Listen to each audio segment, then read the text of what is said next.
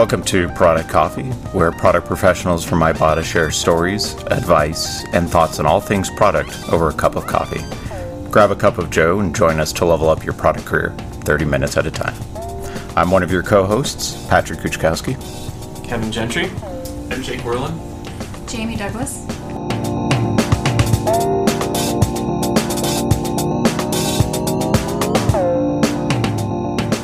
Today we're going to be kicking off our topic, Product at Scale, a multi-part series discussing growth in product at different size companies. So for today, we figured we would talk a little bit more about the differences between a smaller size startup and what it means to be a product professional there, and the differences that we have started to see as Ibotta continues to scale, especially now that we are Denver's current unicorn, valued at over $1 billion. Is it first or is it? No, because Who's first? Twilio SendGrid. SendGrid's probably first. Let's Okay. just say we're first. Yeah. SendGrid got acquired. Yeah. They're a Silicon Valley company now. Yeah. Yeah. That's only, there's been a couple, but there's a few, but it's rare, Yeah. nevertheless. Gotcha. Yeah, I mean, since I've been at Ibotta, we have seen so much growth. I just remember when I first started, everyone was like, it's crazy how much it's changed, and Yeah. like, if only they could see where we are now. I mean, I've been here a year and I don't recognize half the people in the Yeah. office I anymore. It's just know. nuts. Yeah, we used to have one product manager, and then Brian, who was also kind of doing product as he is wont to do, and so yeah, she was there, briefly overlapped, and then after that, I think we had maybe one or two other product people for a while, and now we're at quite a decent 12 or size. 13 people. Moving to 30. Yeah. What, soon? Isn't that right? Wow. Yeah. Well, I was listening to an interesting podcast on Mind the Product, where they're talking with Ken Norton about when to bring in product professionals, and they really did emphasize that the CEO is, product manager zero, and then it's as you're kind of going through that Series A, Series B, that's when you start bringing in product managers, because then you can actually give them domain areas in order to focus on and actually let you grow up.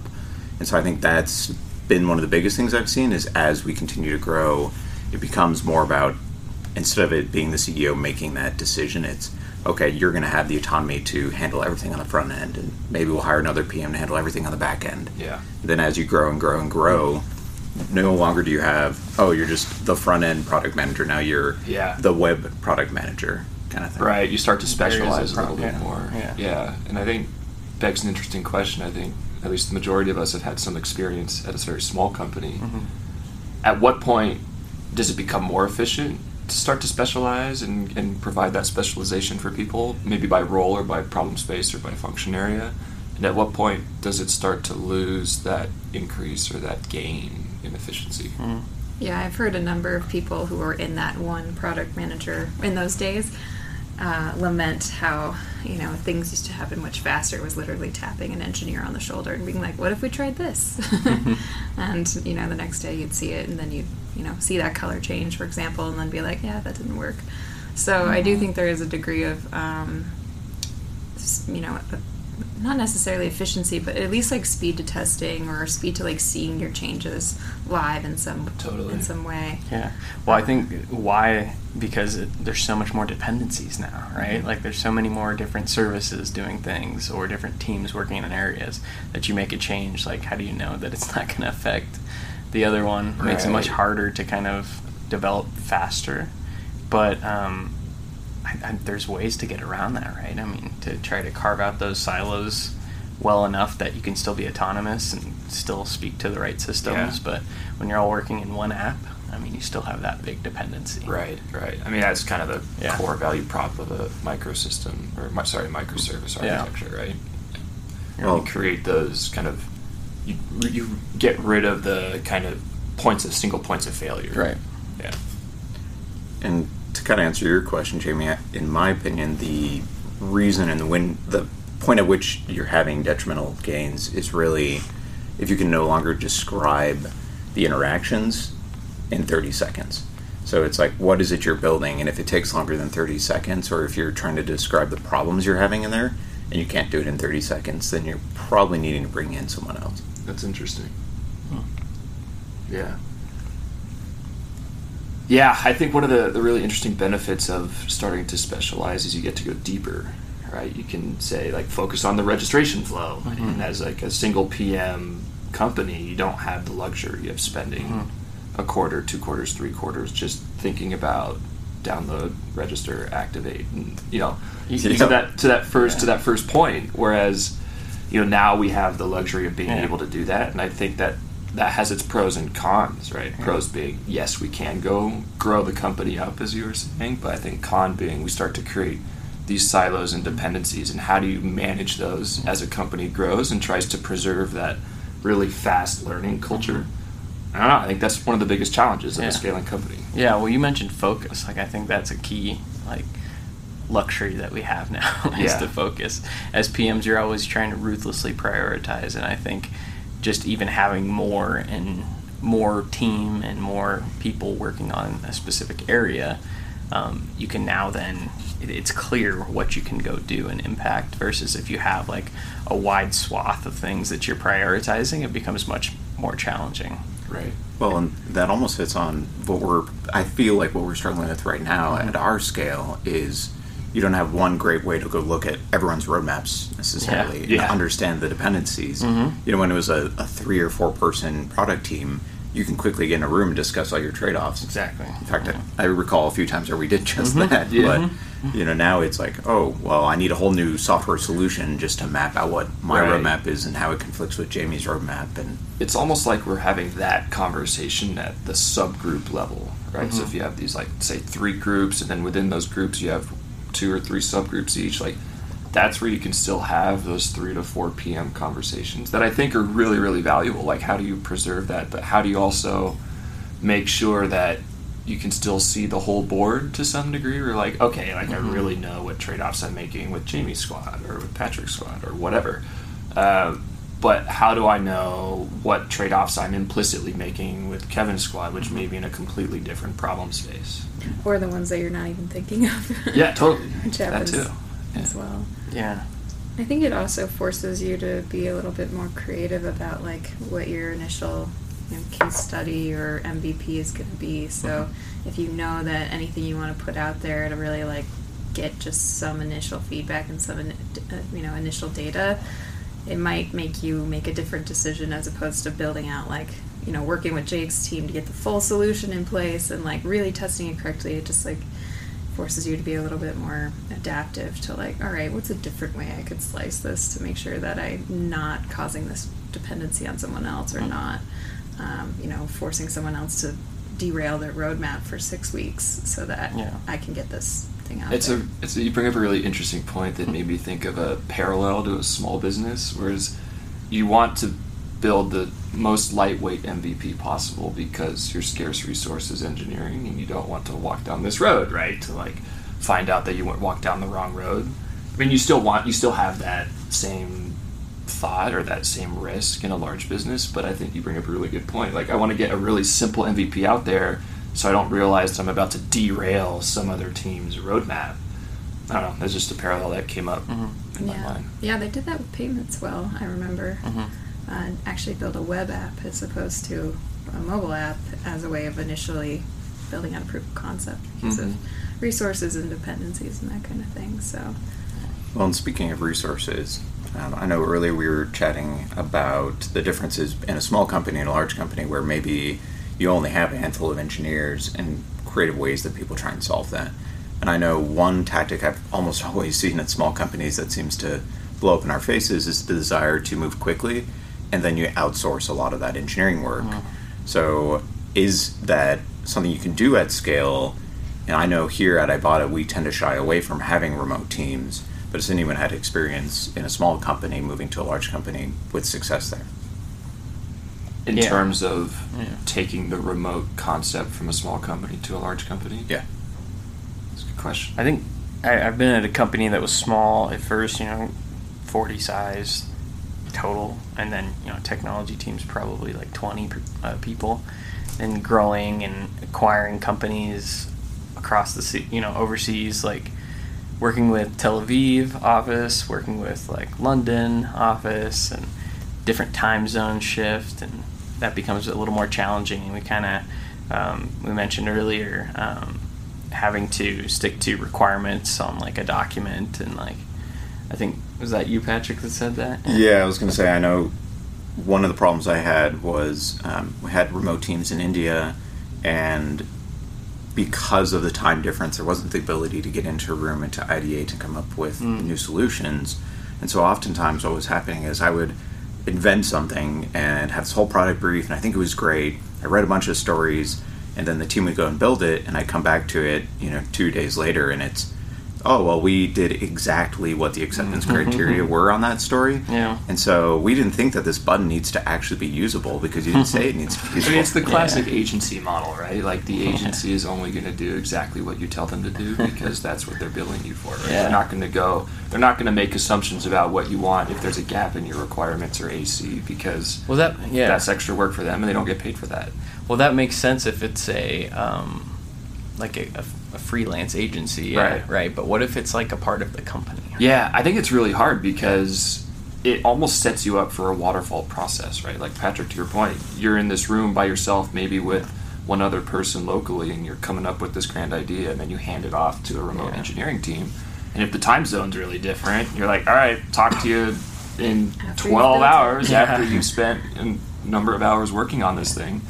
And it's really hard to have that in-the-room experience where you just whiteboard it out and talk through the scenarios, the use cases, the risks, the technological opportunities. Like, it just makes it harder. I think I've definitely been in that scenario where it's more challenging, and there's not much good product that comes from that. Yeah. Where I've seen that be more successful is when we acquired a London company there, and I flew over there for like 2 weeks. So for 2 weeks, I was embedded with that team. Yeah. I kind of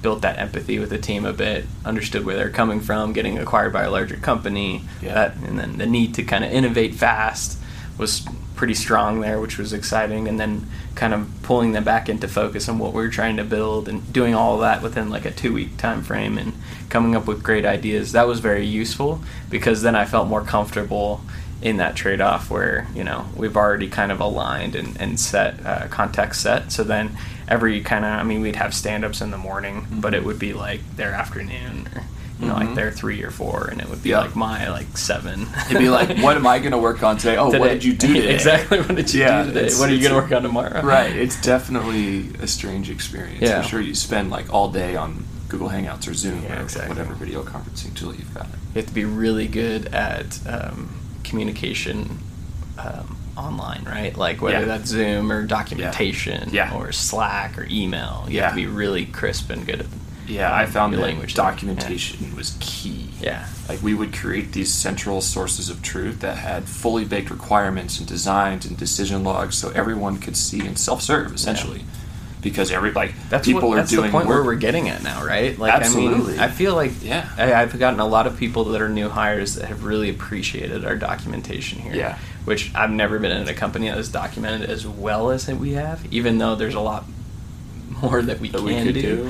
Yeah. Do you find that people actually read the documentation, I do, actually. Maybe not stakeholders as much, but... I think they read it when they need it. Yeah, they don't. like new hires, I've been very successful with that, where we have a lot of new hires, we have really good documentation on how our squad works and all of that, and they go straight to that because they want to learn fast, and that's the place to do it, right? Yeah. Right. But like stakeholders reading a product brief, maybe not so much. Like that maybe will require a meeting or participation or a request for like a sign-off or something so they can go do their due diligence. But I still think it's valuable, right? Because I do too. Yeah. When you need it, you really need it. Yeah. And when you don't need it, like, people don't read it, like, okay, whatever. But in those moments, when you have a debate about a decision you may have made 6 weeks ago, it comes in the clutch. It feels like it's in some ways like your legal evidence. It is, right? You're like, there was a precedent. We established it together. Well, why don't we document well at smaller companies then? Is it just because we're moving too quickly, or I think that it's also like a time suck, right? I mean, it's a time maybe suck. I don't know if it is. If everyone's in the same office or in the same building, I think at that level you can keep it in your head a lot easier than now when we have this very big microservice system that we're trying to build out. Like, I don't know half the services that the company has at the moment. Yeah. And at that point, it's just too big to really be able to maintain in a conversation. Like, you can have a one conversation exchange with someone about your product at a small company. Like, this is what we're building, this is why we're building it, and we'll build the other stuff later. Great. I also think there's the shared office space component to it too. You know, when you're 40 people in one room, like, there is a shared knowledge. You guys all have a shared understanding of what everyone is working towards, versus because we are at the size we're at and we are in different departments and different parts of the building, it's hard to have that same level of visibility. So it's like there's a shared, perhaps it's assuming, but at least a shared understanding when you're in a smaller company that you know you can kind of depend on, and so maybe you don't need as much documentation. Yeah, I think to carry that point on, it's like Ibotta has multiple businesses. Mm-hmm. We have ad products, we Right. have redemption, we have whatever, right? Yeah. Like, Mm-hmm. at a small company, it's generally just one business line. Right. So everyone's oriented around that one business right. line, and everyone has a common understanding of what's going on and where the company's going. Mhm. Whereas Mhm. today, like, yeah, I have a basic idea of the ad products roadmap, but that's Yeah. because you and I have a conversation. Right. But, like, there may be other parts of the business where I'm just very much in the dark. Yeah. But that's because it's a totally different business Yeah. line. Well, and I would almost contend, especially for our listeners, that a true sign of maturity with a product professional and in a product organization is having that documentation regardless of size. Yeah. And Yep. in particular, I find it incredibly valuable to write down my thoughts and to describe what I'm trying to build. It's very easy to get into a room and whiteboard and like throw Mhm. out ideas and be like, Yeah. yes, we're going to go build that. Yeah. But until you put pen to paper, you're not going to realize, oh, this is really a dumb idea. I think Or all it's going your to take ideas us are 9 good. months to do it. Yeah. But it forces you to do that due diligence on your idea, right? Like, you can definitely, it's like having a template of things that you're asking of each of your products and then making sure that you're answering those the right way. I think that's very valuable. Well, I think the whiteboarding session, you jump to what's fun.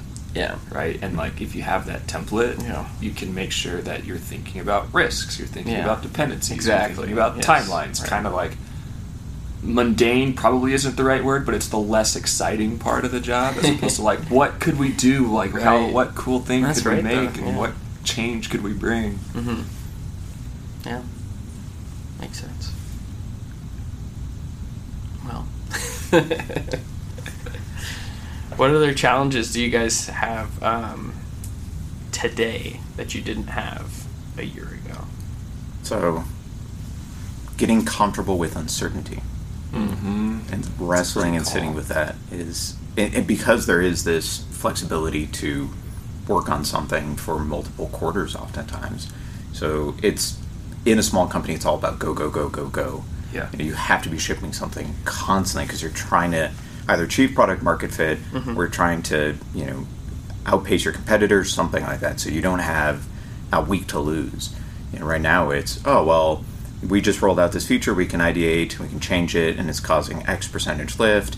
But back in mind, we're wanting to do something different. So if we have this realm of so many possibilities, where do I start? Yeah. What is the best way? And so it's, sitting there kind of wrangling and wrestling with that idea and just being uncertain, being like, this might be a really dumb idea. Yeah, well, I think the other angle of uncertainty that I think about at a company the size of Ibotta is you may own a problem space, but we have to be comfortable not being in the room every time a decision is made that impacts that problem space. Like, can we trust another team to make the right Trust, call? yeah. Mhm. And I think at this point, that's something that we really need to focus on as a company in how we grow and maintaining our ability to deliver good product is, can we trust other teams to do the right thing even when we're not in the room to give an opinion or talk about what we know about that problem space? And that gets back to PM0 versus, having multiple, like an entire product team. It's like, it really is a leap of faith at some point that you can hand over the reins to other people and to make good decisions on your behalf.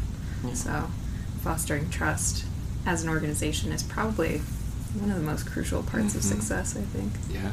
I mean, it really describes why founder-led companies, there's always an inflection point where they have to hand off a little bit of that trust and how challenging that can be for them. Yeah. Yeah. What are other examples of that we can alleviate that uncertainty? I mean, and naturally, I think documenting does go a long way. Right. I think taking the time to do offsites to just get all the PMs in a room to talk through things, while sometimes tedious and challenging just from a timing perspective, is generally valuable. Okay. Well, it breaks the unseen kind of buildup of whether it's political or whether it's competitive or whatever. Like, a lot of that stuff just starts to build subconsciously within the team and within the organization, and just taking time, maybe once a month, once a quarter, whatever it is, just to kind of break that down and just kind of reset everyone a little bit, I think really goes a long way to building that trust. Well, if you guys have any other homework for our listeners, I think a good set of homework would be to document. Document it. And if you have any tools or tips or tricks on how to document efficiently, please share. Rate and subscribe, and on Apple iTunes and all podcasts everywhere. Yeah. Give us 5 stars. Come Shout see out us in the during comments. Denver Startup Week. Denver Startup Week. What's the date again? Tuesday, September 17th. Okay. What time? At 10 a.m. At 1801. 1801 Right. Yeah, California. I Great. bought offices. Awesome. Come check us out. Well, that wraps up this week's product coffee. We've all finished our coffee. Thanks for joining us. Now go level up.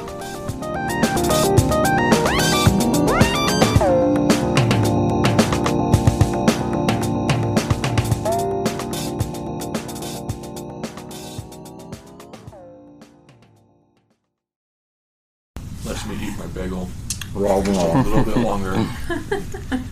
You don't want to say the intro through Oh, your bagel. Welcome It's more authentic. Please tell me we're recording this right now. slurps and then My name is Patrick. I got coffee in my mouth. Plus a bagel. Cookie Monster. get up.